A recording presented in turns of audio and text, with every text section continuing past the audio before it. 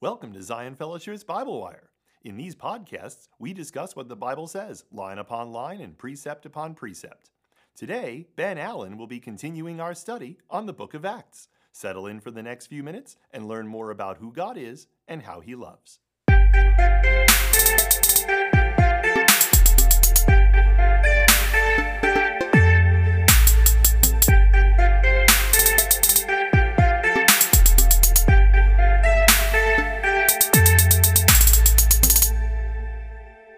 All right. Hi, everyone. This is my last episode of 6. Next up is our beloved brother, Tom Brennan, picking up in chapter 11. So let's finish off chapter 10 today. This is verses 30 through 48. I'm going to read again out of the ESV.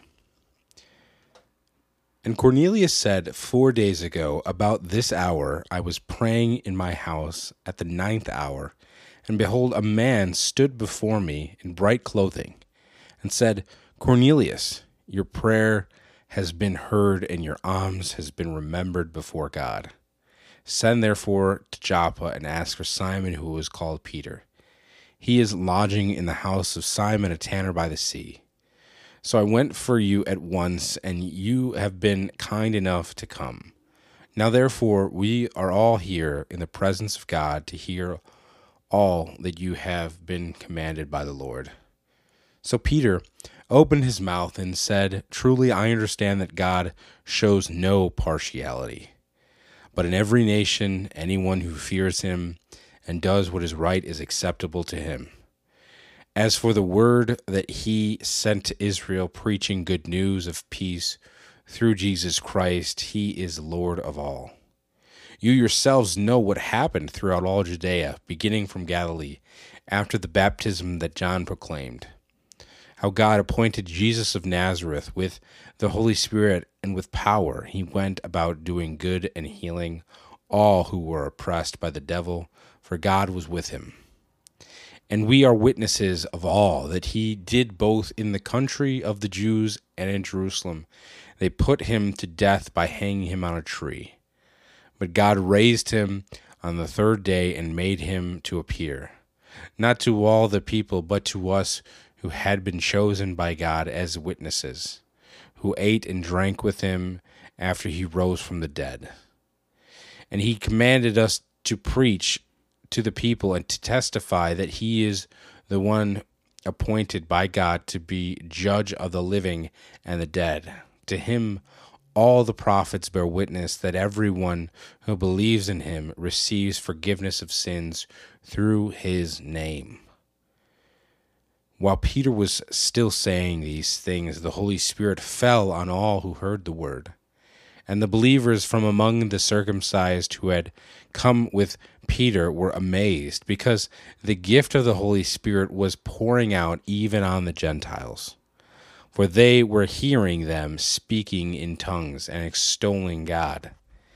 Then Peter declared, Can anyone withhold water for baptizing these people who have received the Holy Spirit just as we have? And he commanded them to be baptized in the name of Jesus Christ. Then they asked him to remain for some days. End quote. All right, so Cornelius recounts the last few days in a quick succession. He describes his visitation with what seems to be an angel taking human form in bright clothing. Cornelius shows God, again, God moving in people even before the full revelation of his good news taking place. I think it's important to remark here that even at times before we were saved, we can look back and see how God would bring messenger after messenger into our lives to bring us to a full saving faith, as we do see here in Cornelius's conversion. In verses 34 to 35, two personal notes as Paul taught the Romans in Romans 2:11, for God shows no partiality. So now Peter, saying this, affirms the common understanding of the character of God. Secondly, if you remember from the sermon I spoke on the fear of the Lord, we remember that fearing God, fearing the Lord, is a stock biblical phrase for believing in God. This is Peter's fourth message in Acts, and in Peterson's commentary we read that, quote, a key text on this theme is Deuteronomy 10:17 through 19. Although God gave a special status and role to Israel, Exodus 19:5 through 6, he declared his intentions to bless the nations through his chosen people. We see that happening in various ways as some were brought into the sphere of Israelite life, and others were blessed by God without joining that community. For example, 1 Kings 10 through 1 13, 2 Kings 5, 1 through 15, Jonah 3. Job is a foreigner who is described in terms very similar to those used of Cornelius. He was blameless and upright because he feared God and shunned evil. Job 1:1, 1:8, 2:3. Cornelius was acceptable to God because of a God-given faith which found practical expression in godly living. This was his response to the revelation of God conveyed to him by believing Israelites, not simply the result of his reflections on God, but from the created order. Nevertheless, as a believer in the God of special revelation, he still needed to hear the gospel and trust in Jesus as the Messiah to experience the blessings of the new covenant, end quote. So this further compounds our view that coming to Christ is the exclusive means of salvation in life. Following Peter's past messages, this section follows the same pattern as those who had come before, but now in an increasing manner. Peter assumes prior knowledge of Cornelius about the gospel being preached, and what's interesting is the way in which Luke is about to bring about the geographical proximity of Jesus' ministry.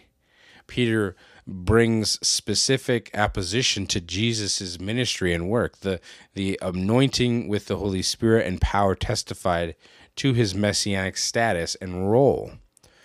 In verses 39 through 40, Peter now inserts himself into this familiar role in salvation history. He's describing this in familiar terms, and as in 5:30, the unusual expression by hanging him on a tree is apparently used to stress both the shameful nature of Jesus' death and its penal character. We see, in various places, Deuteronomy 21:22 through 23, Acts 13:29, Galatians 3:13 through 14, 1 Peter 2:24. These are all references to anyone who hangs on a tree is cursed, or let him be accursed. And only here and in 1 Corinthians mentions the resurrection happening on the third day. The people mentioned in verse 42 refer to the people of Israel because God's promises to his covenant people in Scripture. The witnesses proclaimed the same Jesus whom they knew in his earthly ministry as the resurrected Savior, but also as the one designated by God to be judge of the living and the dead. And so apart from 1731, this is the most explicit statement in Acts about Jesus' role as universal judge. And so, in fairness, it can be implied in the 2nd chapter, 3rd chapter, 7th chapter, but he will fulfill the divine role of judging humanity on the day of the Lord, as predicted in many Old Testament prophecies. This is the most explicit. While Peter didn't specify which prophet he spoke of, there are specific passages that address the forgiveness of sins, like in Isaiah 33, 24, 55, 6 through 7, as well as Jeremiah 31, 34, and Ezekiel 36, 25, which showcase this point. In the final 5 verses, we are suddenly now zoomed out of Peter's speech and focused now on the recipients of the message. With this coming of the Spirit, those previously regarded as unclean have been granted a share in the holy. Luke highlights the initiative of God here again in a way that is reminiscent of Pentecost. Though it is important also to note the differences in these two situations. By this means, Luke indicates that the gift of the Spirit to Cornelius' household is the spirit of prophecy, promised by Joel and fulfilled through the Christ event at Pentecost. Cornelius and his household had not yet openly professed faith in Jesus as Lord and Christ, but the Spirit enabled them to respond appropriately to the gospel. They experienced the benefits of Jesus' saving work and articulated their responses to him in tongues with praise. And then in baptism, so in this way, it's shown that Gentiles belong to the renewed people of God, not just those that are Jewish, and on the same basis as believing Israelites through Christ alone. And so, as with Jewish believers, the Gentile believers too were baptized. Peter remained with them some days meant eating with them, realizing the ultimate purpose of what God did all along in this conversion story. It was the reality of their common participation in Christ and the benefits of his saving work being expressed in the novelty of table fellowship. I'm going to end this episode with one final quote from Peterson. He says, "This narrative makes a significant turning point in Luke's story of the gospel progress. It shows how God provided a way for Jewish believers like Peter to preach Gentiles and welcome them into the Messianic community on the same basis of faith in the Lord Jesus. It also reveals something about the interpretation of Scripture in light of this development. Readers from every cultural and religious background can be grateful for the way in which God prepared from the beginning for believers to be all one in Christ Jesus. He did this by making peace through the blood of Christ, removing ancient barriers and creating one new humanity in Christ. However, the challenge remains in every local context to express the reality of that fellowship by abandoning every form of prejudice and adopting habits such as sharing food and hospitality, which practically demonstrate the unity which the New Testament proclaims.